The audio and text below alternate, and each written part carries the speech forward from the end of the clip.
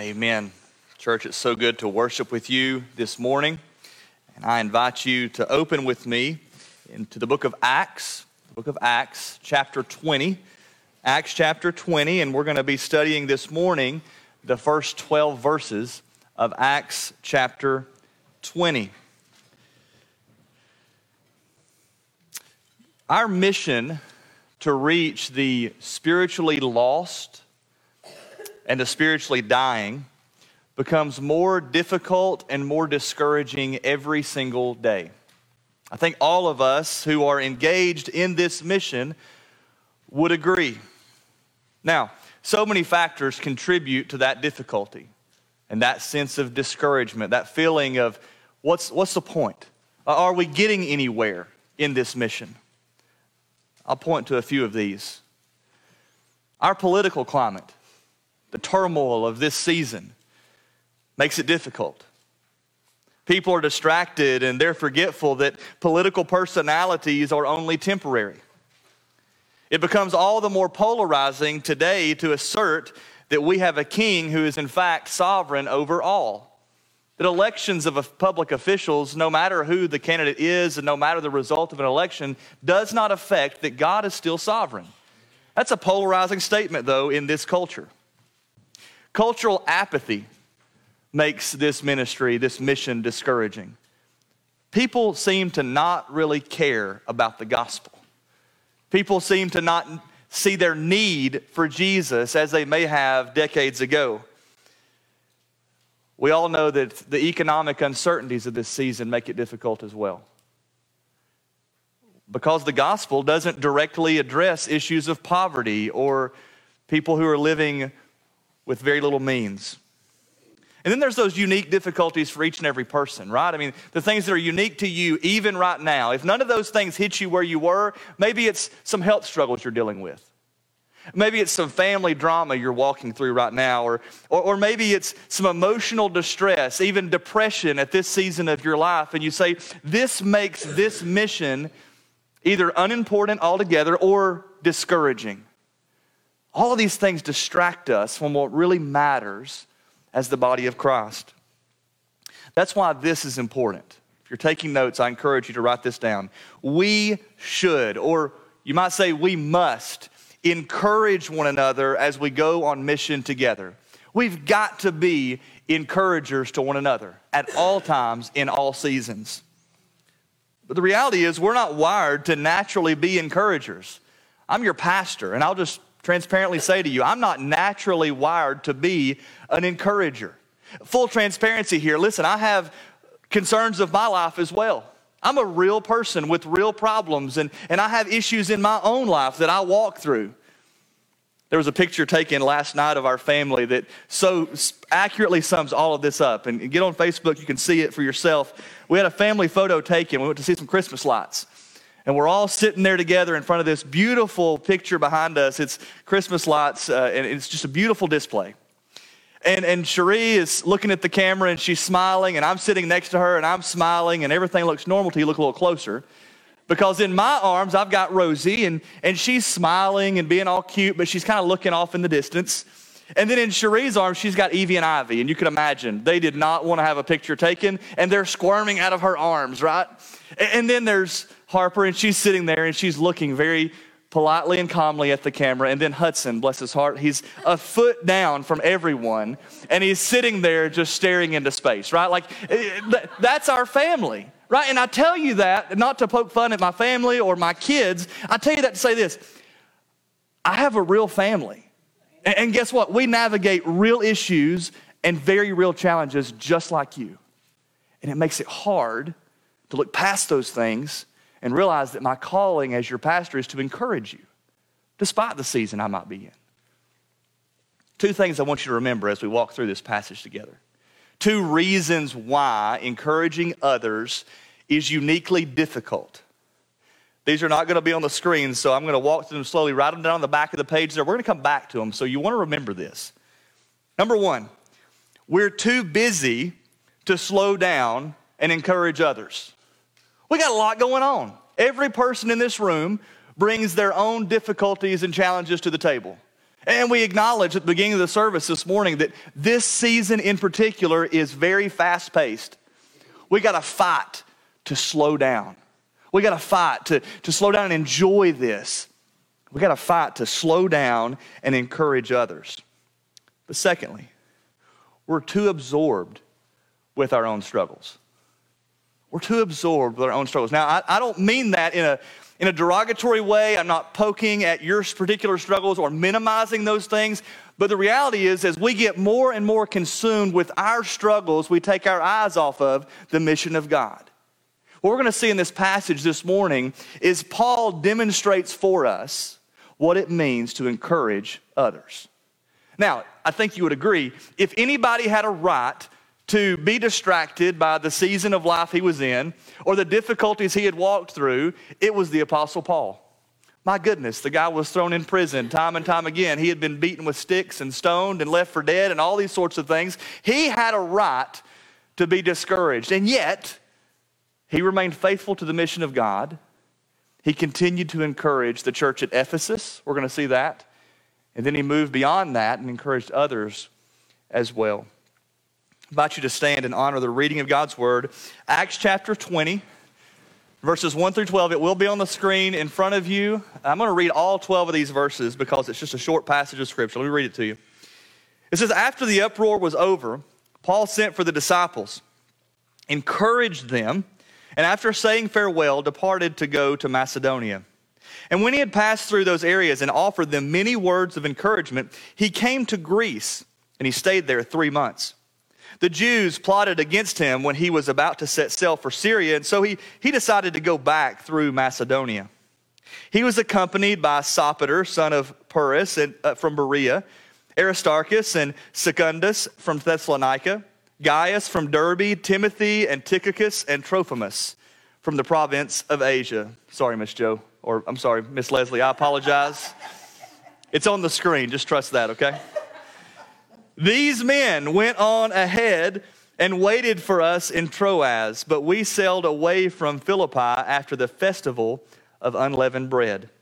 In 5 days, we reached them at Troas, where we spent 7 days. On the first day of the week, we assembled to break bread. Paul spoke to them, and since he was about to depart the next day, he kept on talking until midnight.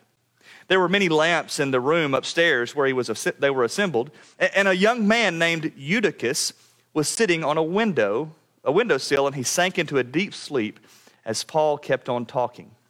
When he was overcome by sleep, he fell down from the 3rd story and was picked up dead.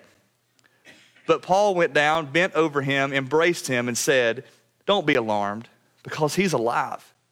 After going upstairs, breaking the bread and eating, Paul talked a long time until dawn, and then he left. They brought the boy home alive and were greatly comforted. Let's pray. Lord, thank you so much for this word. Thank you for this time we have to fellowship around your word. I pray that you would make it clear. I pray that you would encourage us and challenge us as we pray every single week, and we mean that. God, by the power of your Spirit, Lord, I pray that you would bless this word. Lord, we trust in the promise of Scripture that when your word goes out, it never returns void. So meet us where we are in our unique circumstances. And Lord, I pray that you'll speak to our hearts. In Jesus' name we pray. Amen. You can be seated. You might have picked up on it as I was reading, but I want to kind of frame this passage the way that Luke frames it with the word encourage. You see there in verses 1 and 2, it's mentioned twice that Paul was encouraging those he was speaking to. So he was encouraging them to remain faithful. We don't know exactly what he was preaching at that time, but he was encouraging the believers. And then you see in verse 12 that the passage ends, it says they were greatly comforted. Well, what's interesting is, although in English we translate those words differently, it's the same exact word in the Greek language. The same word for comfort at the end of the passage is used at the beginning in verses 1 and 2 to talk about this work of encouragement. So it frames everything we're looking at, and really this word, in its original context, meant this. It meant to call together. In other words, what Paul is doing here is he's calling together all of those who are discouraged, and he's saying, I want to meet you where you are, and I want to encourage you. okay? And so that's what we're doing this morning as we reflect upon this passage as well. Now, the passage is broken in half with Paul's travel agenda. It moves very quickly. It can get a little bit confusing, so let's just break it down in two parts. Verses 1 through 6 cover a period of about 2 years as Paul was finishing up his ministry in Ephesus. He was traveling throughout Macedonia and then ultimately to Greece. Now, the second half slows down quite a bit. It covers a period of just 7 days, the scripture tells us. And each part of this journey involves different people, different circumstances, and a unique ministry. But his ministry to encourage the church ultimately remained exactly the same. So first of all, consider this from verses 1 through 6. The church is encouraged when we partner together in ministry. In verses 1 through 6, we see Paul linking arms with people in ministry. And you don't get lost in the travel agenda or the funny names. We're going to go back to those in a moment. All of this paints a picture of partnership, and this is what ultimately will encourage the church as we move forward. First of all, look at verse 1. I want you to see what has taken place. If you weren't with us last week, I'm going to kind of rehash what happens in chapter 19. It says there at the beginning of chapter 20, it says, after the uproar was over. Now, in chapter 19, there was this riot, it would seem. It was a really comical picture. The 7 sons of Sceva, you might remember, they went in to cast out a demon. They didn't know what they were doing. They got in over their heads. They went in with their pants on. They came out with their pants off, running for their lives. Y'all remember that, right? And so and then what ensued after that was there was a burning of some magic books. And then there was this one individual who was upset because this ministry had encroached on the economy. And so then there's this great riot at the amphitheater there in Ephesus, and things don't look good. But then we moved very quickly last week and we saw that the uproar ended. Ultimately, everything was peaceful again. And so that's what's taken place up to this point. And that's why it's important what Paul does in verse 1. It says he sent for the disciples. He sent for the disciples. Listen carefully. The fruit of discipleship is seen in ministry partnerships. Don't miss the significance when Paul calls for the disciples. I want you to understand, although things had been uncomfortable in Ephesus, there were still believers there. They had not abandoned the mission of God. They had not jumped ship and left the church. There were still disciples there, and so Paul calls all of them together and he assembles them in one place. If you look back at chapter 19 and verse 10, you see there that this was a ministry of 2 years in Ephesus. A 2-year work was coming to a close at the beginning of chapter 20. That's significant. Listen, real ministry is not happening unless disciples are being made. I'll say that again. It's very important. Real ministry is not happening unless disciples are being made. We can get busy with all sorts of things. We can get busy with programs. We can get busy with doing things a certain way and keeping a certain schedule. We can get busy even with benevolence. This was something, I'll be honest with you, was a trap for me in my first year as your pastor. Every person that knocked on this door, I would help. And we still help. We still serve in this community. Don't miss that. But what would happen is I would spend my entire day meeting a very practical physical need, and I would lose sight of the work of the gospel that needed to be done. And so listen, we can get busy with good things and miss out on the most important things. We got to be discerning and wise as we serve others around us. Listen, we can get busy with community involvement. We can be all about making sure the community knows that we're here, which is a good thing, but we can't miss the work of making disciples. We're Baptists and we can get real busy with fellowship. We get together, we share a meal together, we have a good time together, whether we're grilling hot dogs or eating a potluck dinner next door. Listen, we can get busy with those things, but listen, that is not real ministry. Making disciples is real ministry, and not one of those things completes the work of making disciples by itself. Listen, Paul had been doing real ministry. He'd been doing it for 2 years, it says. He was making disciples, and disciples encourage and move the church forward. Now let's look closer at verses 2 and 3. Verses 2 and 3, we have ultimately things conclude with Paul going, it says, to Greece. Now, Greece is another name for Corinth.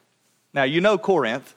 We got the books, or the letters, 1st and 2nd Corinthians in the New Testament, so you know this place. Well, it's referred to in this location as Greece. Here's why that's important. Paul wrote, by all accounts, and most people agree on this, he wrote 1 Corinthians before leaving Ephesus. Okay, so if you look in 2 Corinthians chapter 2, in verses 1 through 11, and I'm not going to bore you with reading that to you, but listen, we find there evidence that Paul had written a first letter while he was still in Ephesus. It's called there a painful letter, and it addressed controversy. Well, you can read the letters to the church at Corinth, and you can see those letters are kind of scathing and painful. Corinth was a mess. Paul would have had every reason to kind of keep Corinth at arm's length, right? And say, hey, listen, I'll just write some letters to them over there, and maybe they'll figure things out on their own. That's why when you get to the end of verse 2, it's so significant. It says, he came to Greece. And in the beginning of verse 3, it says, he stayed for 3 months. Listen carefully. Genuine partnership involves physical presence. It involves being with people. You've got to enjoy being around people in order to genuinely minister to people, and in order to genuinely encourage people. Up until 2 years ago, it was never a question that the church should gather in one place together. No one ever had to tackle that question. Is it important? Is it safe? Is it appropriate? Is it necessary and needed? But if that incident 2 years ago, the global pandemic, if it proved anything to those of you gathered in this room right now, we realize gathering together is important. It's important to be in each other's presence. We need that. But I want to take this a step further. That global pandemic, it caused us to lose, in some ways, the regularity of gathering together. I read some statistics this week from a gentleman named Tom Rainer. He's like a church statistician in the Baptist denomination in particular. And he wrote an article talking about regular church attendance and how that's beginning to fade even now. He wrote and he said, 2 decades ago, regular church attendance meant gathering once a week. Churches had 3 opportunities together, right? Sunday morning, Sunday night, and Wednesday night. That was normal. And you were going to be at church once or twice a week, and that was the norm. Some of you, when you were raised, you remember this, right? Mom or dad, they drug you to church. I remember it. Man, we'd come in on Wednesday night, and we might scarf down a peanut butter sandwich, and we were going to church on Wednesday night, whether I liked it or not. That was regular church attendance. Well, times have changed, and that's understandable. But even 2 years ago, a regular church attender went to church twice a month. You were there 50% of the time, or else you weren't considered a regular church attender. But here's the reality now. And a lot of cultural situations change this. The once-a-month churchgoer is becoming the fastest growing group within the church now. The once-a-month churchgoer. What happens is that pandemic, it said, it shifted our mindset. That we can survive without this maybe. It's not as important to us anymore. And I just want to challenge you from what we see here. Physical presence, gathering together, is important. Don't overlook that. Paul writes, most likely it was Paul, in Hebrews chapter 10 and verses 24 and 25. He said, and let us consider one another in order to provoke love and good works, not neglecting to gather together as some are in the habit of doing, but encouraging each other, and all the more as we see the day approaching. Listen, Paul knew that physical presence, gathering together, was important. It communicated purposeful encouragement. And so we should also strive for that. Let's consider verses 4 and 5. Here's what we see there.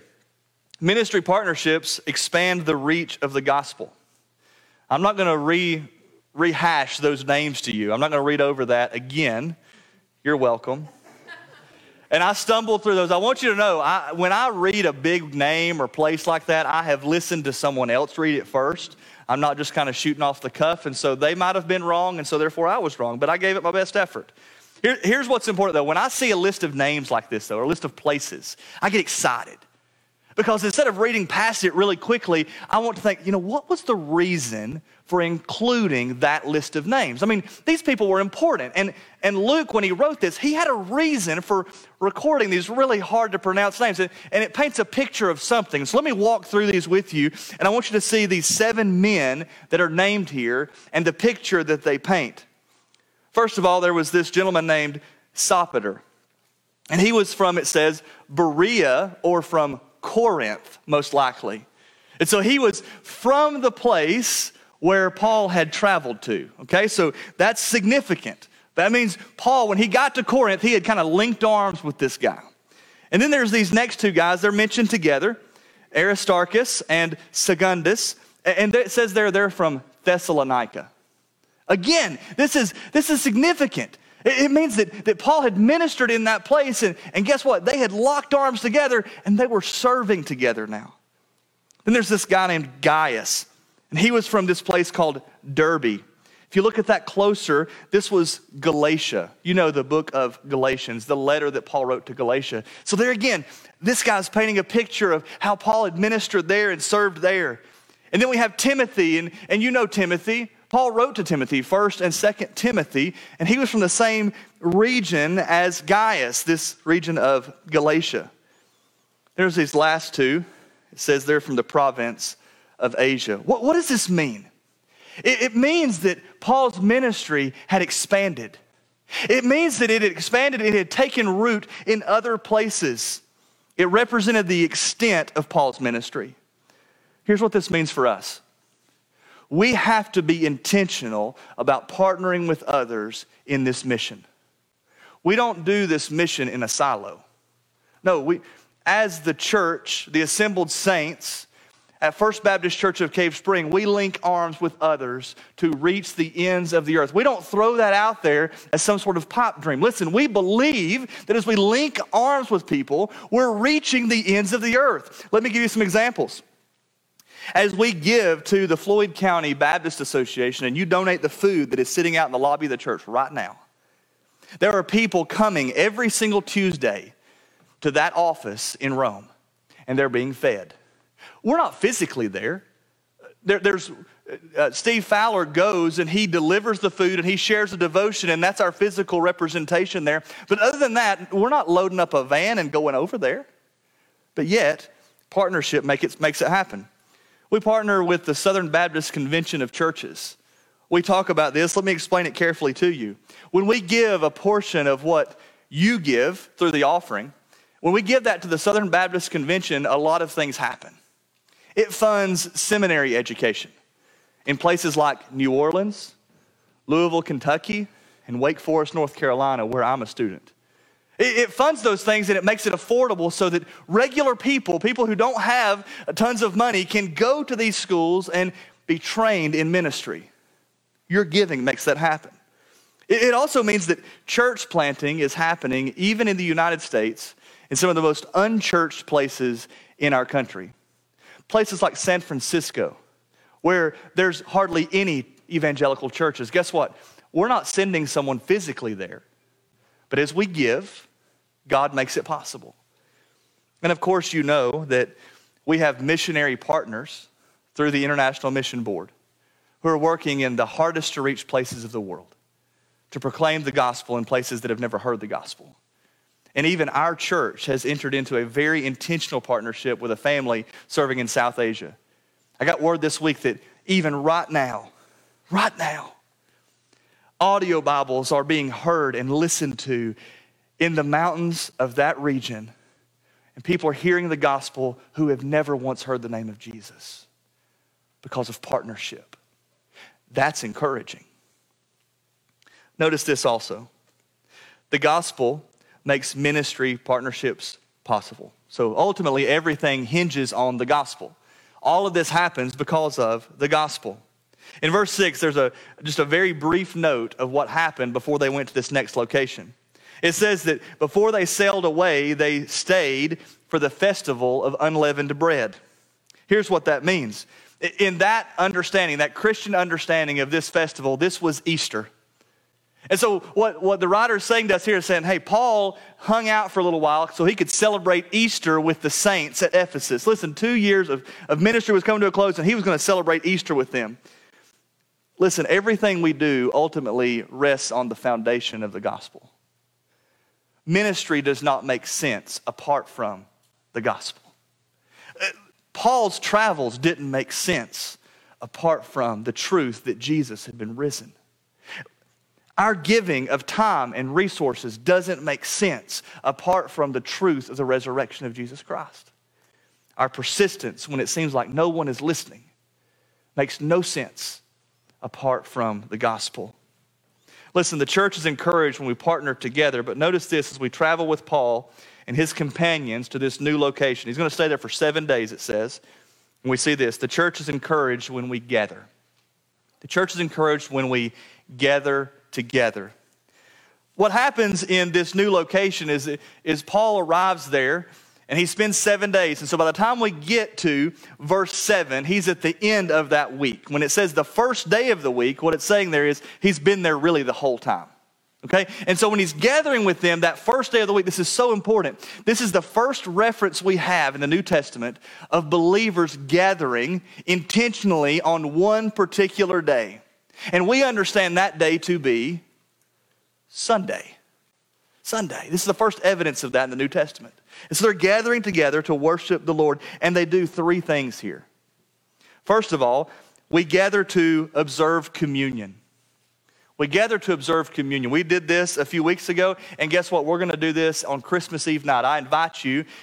I know it's busy Christmas Eve, but between 5 and 7 p.m. on Christmas Eve, I'll be here at the church, and I'll have a devotion for you to walk through with your family, and I will serve communion to your family. It's a really special time for us to walk through. Listen, here's why communion is important.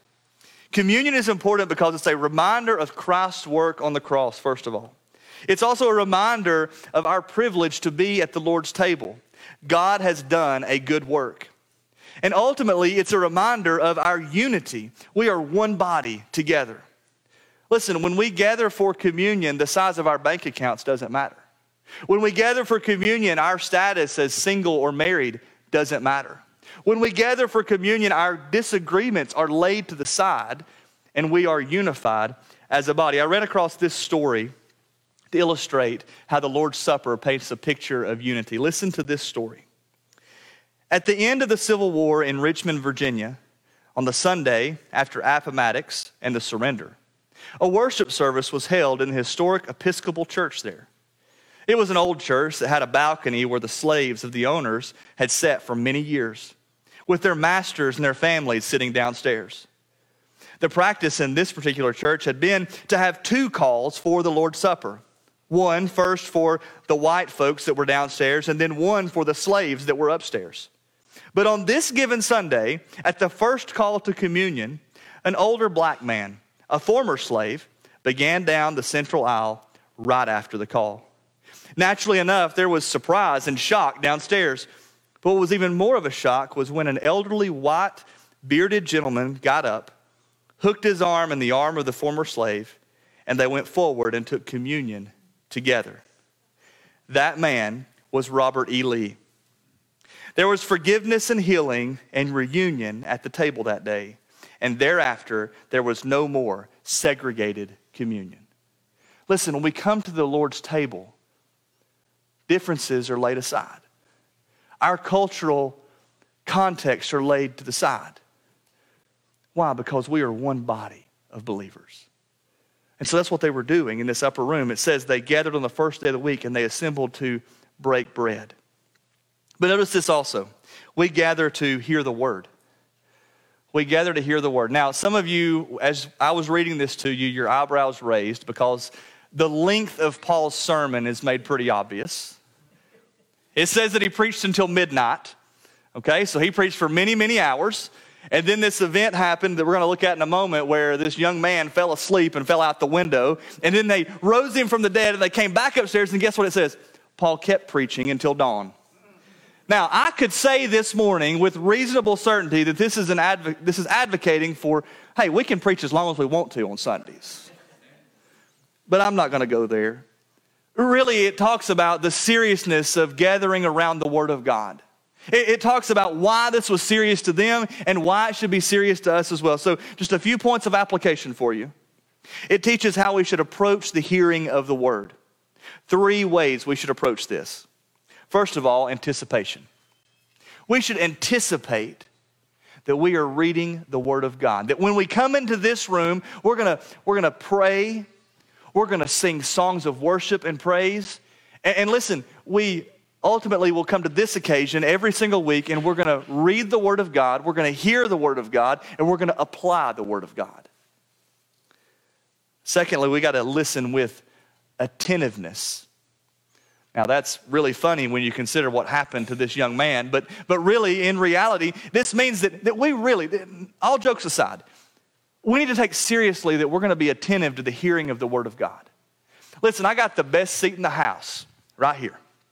When I look across this room on Sundays, I want you to know I don't look over the tops of your heads on Sunday. A lot of you know this. I make eye contact a lot. I see your attentiveness. I understand. I can get in the car with Cherie on Sunday afternoon and she'll say, man, that was good. And I'll say, should have told them that. Or I might get in the car and I'll be feeling down, but I'll be reminded that as I looked across the room, you were still with me. You were listening. You were engaged. You were attentive. Listen, here's what this means.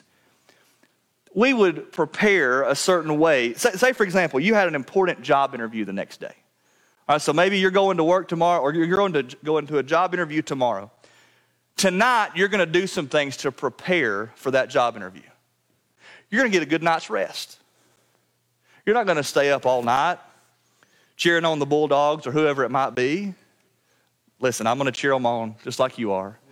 But listen, you're going to come here prepared, or you're going to come to that job interview prepared. But guess what? You got to come to worship the same way. Be prepared to be attentive. Be ready to be attentive. Bring a Bible with you. My goodness, bring a Bible. And at the very least, as you follow along in the Word of God, guess what? You might be dozing off, but every time I say, look back at the text, that's your anchor point to say, oh man, there's something else. Be attentive. Be excited. Engage with the Word of God.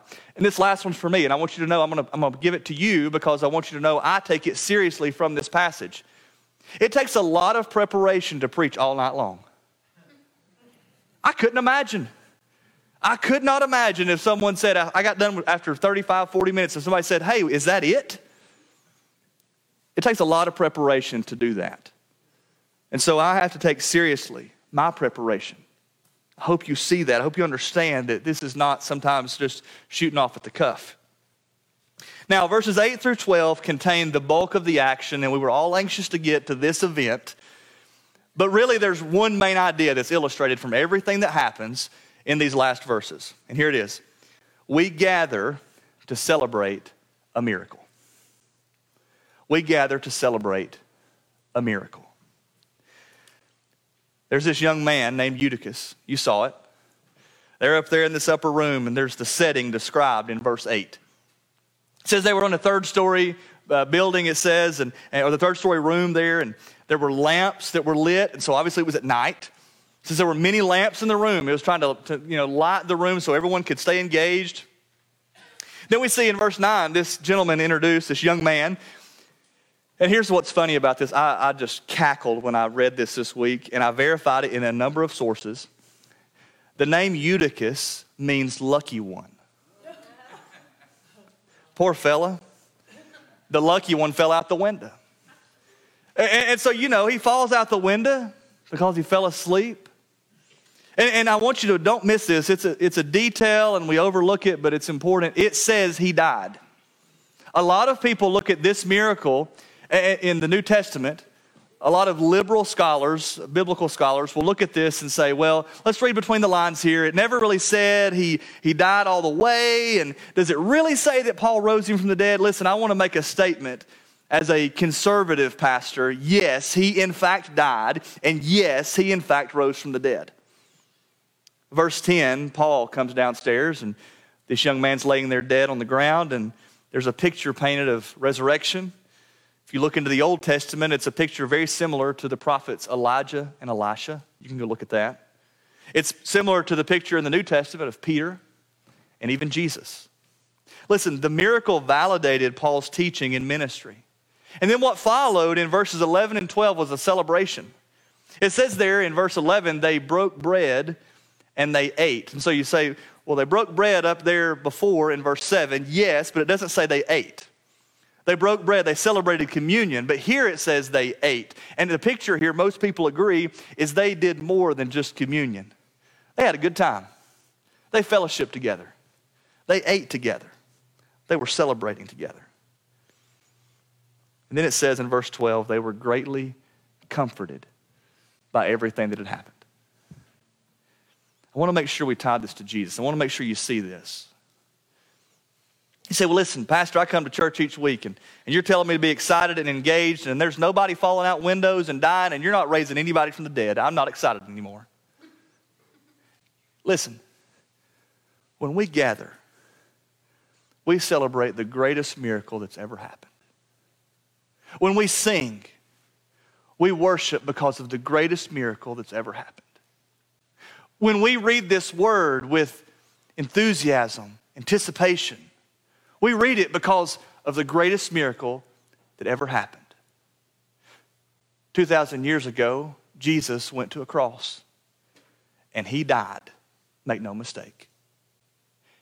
And then 3 days later, make no mistake, that tomb was empty because he was risen. We don't need to raise anyone else from the dead today. We don't need to perform miracles. Y'all know you've heard me say this 1,000 times. We don't need to lay hands on people and see lives changed physically. Those are great things if they happen, but that's not what our faith hinges on. Our faith is built on the bedrock of the resurrection of Jesus Christ. And we have much to celebrate. The greatest encouragement we have is celebrating that together. I'll go back to where we started. Our mission to reach a spiritually dying world, a spiritually blind world, becomes all the more discouraging every single day. And we talked about the reasons for that. And then we've seen this picture of encouragement, and we've applied this and said we also need to be encouragers. And so I want to go back to those two questions that you wrote down, or those two statements rather, those two reasons why we find encouraging others difficult. First of all, I want to meet you here. Perhaps we're too busy to slow down and encourage others. You got too much going on. Listen, slow down. Take a moment. Take a deep breath this morning. Don't look ahead to the rest of the week. Don't think about the burdens of tomorrow. Just for a moment, reconsider the people that God has placed in your life. I want you to think about it this way. Who is the one person in your life today that you've been missing out on offering encouragement to? Don't let the sun set on today before you encourage them. It might be a spouse. It might be a sibling. It might be a coworker. It might be a child. Don't let the sun set on today without encouraging somebody. But lastly, that second reason, perhaps we're too absorbed with our own struggles to encourage others. I want to tell you something liberating in light of that. There's an opportunity every single week, and we invite you to do this. There's an opportunity for you to lay your burdens, your struggles at the feet of Jesus. You don't have to walk out of this room burdened every week. You don't have to walk out of this room concerned about the state of your soul or your eternity. Let me ask you a question. When is the last time you had real peace? Have you ever really been at peace? Don't leave today without being at peace. Because guess what? You being a real encouragement to others hinges on you first being at peace. You can't encourage someone else genuinely until you are first reconciled with peace. And so as we sing in just a moment, I encourage you to consider the state of your heart. Bring those burdens to Jesus. If you've never confessed Jesus as your Savior, let today be that day. Let us know you want to make that decision to trust and follow Jesus. And listen, everything makes sense in light of the resurrection. your life will be forever changed as you submit your life to following and trusting Jesus.